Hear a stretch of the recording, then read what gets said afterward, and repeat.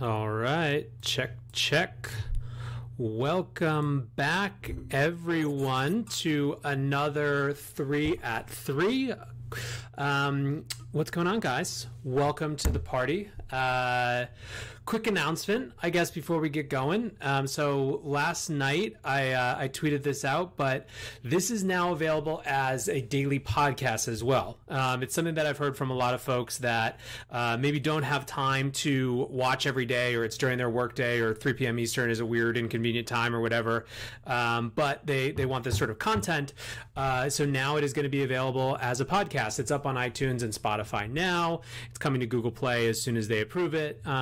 So if you prefer to get this type of content via audio, check it out there. I'll post links, and I will try also to make sure that the content is thinks about the audio listeners as well. It's pretty visual. I go through a lot of different Twitter streams and things like that, obviously, but I'll try to keep better track for everyone who's on the audio.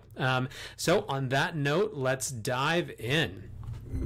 All right, so the discussion today, so the number one, alt season dreams and nightmares. So basically, I noticed a kind of a weird inordinate amount of conversation just this morning around alt season. And so this has kind of been a recurring theme ever since you saw BTC rally a couple weeks ago.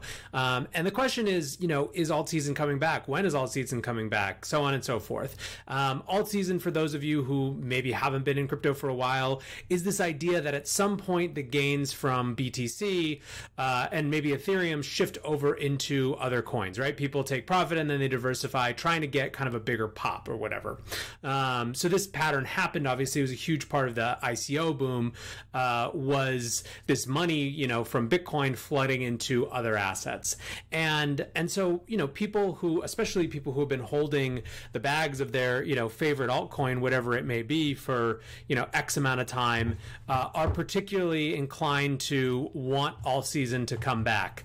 And I think that the question is will it, and why or why not? And so I think there's a few things. So one is, let's look at actually what people were talking about first. So you've got Barry Silbert starting to feel like it's time for quality altcoins to begin catching up with BTC. I think the bottom is in. There were more people than I need to pointing out that Barry might have, some investment, some intrinsic interest in there being a new alt season. Other people thought, yes, that is ready for the next set of alts. You've got Crypto Bitlord with full mask regalia on, saying that there likely won't be today, likely won't be tomorrow, but there will always be another alt season. You've got Galaxy BTC just asking straight up, do you hate altcoins? Which is at 54 no, 46 yes, with like 2,000 votes on Twitter. You've got Peter McCormick saying the reason you haven't had an alt season is simple. You all know that alts are junk and aren't worth shit. You're hoping for more clueless morons to pump this shit, but they aren't here. 2017 was a one-off. We were all clueless. Buy Bitcoin. Go long. STFU. And so let's actually dive in there, I guess, for the last 30 seconds or whatever about this. So what's different this time around? I think this is the relevant question, right? Like, people who are interested in alt season or who are waiting for an alt season are taking a pattern that they saw before and trying to apply it now, as though there are any real clear patterns in crypto, which, maybe the first challenge with this.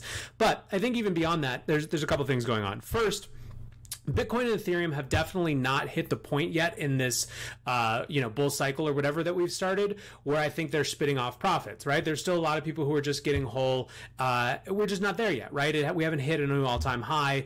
Most people are still really, really focused on BTC. Second, we lived through a first round of this, and I think that we wisened up a bit. Like, on average, the average participant in this market has now been through a cycle. The idea of building a better Bitcoin and trying to get Bitcoin-like gains is kind of lost its luster. It doesn't seem as realistic because it isn't realistic, as realistic, certainly. You're going to see, even if there is an alt season, it might be more a lot of little pumps and dumps here and there, versus kind of like the screaming, hurtling insanity that was the ICO boom. And third, I think that it's really valuable and worth noting who's been advocating for new people to come into crypto over the course of the last year. It really hasn't been folks who are invested in tokens trying to get institutional investors in SAFs or whatever. It's been people who have a strong interest in getting people into crypto as an asset class and who are really trying to pull them into, you know, in particular, Bitcoin as a unique asset that's a hedge against kind of global instability and money printing. That's been the narrative that has been pushing for all the new audiences. So there isn't necessarily a big set of new buyers who are really stoked on these alts. So alt season dreams and nightmares. I think right now this idea that it's somehow coming back is it's, you know, we'll see. But there's more to funding in crypto than alt season. So let's jump to number 2. So number 2, new crypto funding, but seriously not for alt season. So a couple different projects announced funding today, big kind of venture capital style funding, right? So the first was Near Protocol.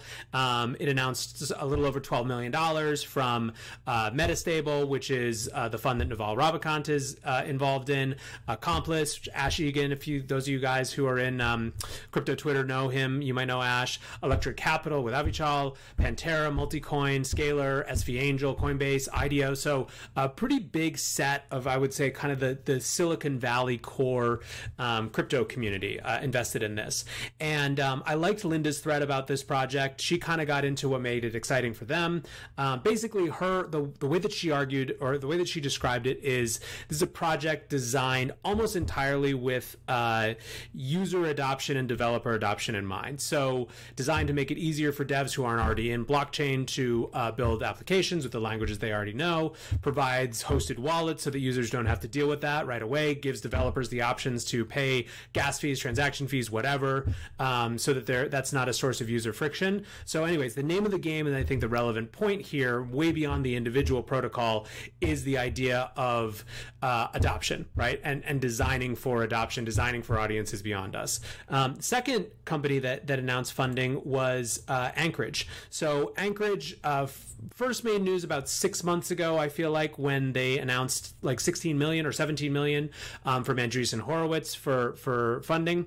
They made news again when the Libra partner announcement came out, and they were one of the 28 founding members because it's kind of like them and Bison Trail were the two that people really hadn't seen before. And today it was announced that $40 million had gone into this company from a number of partners. Andreessen Horowitz doubled down. Visa came in, which I think is a pretty notable one. And so what do these guys do? It's a different type of custody solution, basically. So they are trying to design a custody solution that does away with the convention of passwords and instead kind of has a combination of biometrics, so a social permission system where if you're in an institution that's got assets custody, there's kind of multiple people that need to be involved.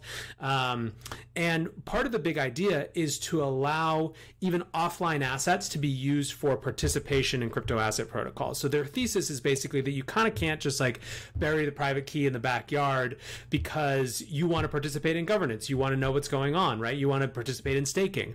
And so it's designed to accommodate that. So I think that there's just two quick things I want to say about this.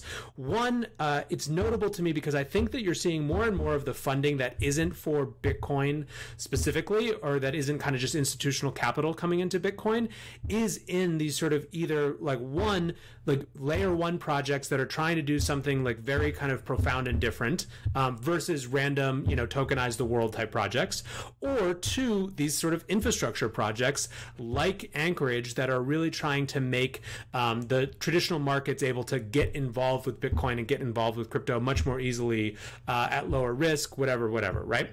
I think that the second piece is a common thread here is user adoption, what it's going to take to actually get people using decentralized apps. These are not solved questions, and I think that you're seeing a lot of funding flow into that. So again, much more infrastructural than kind of that like application layer, 1 degree up.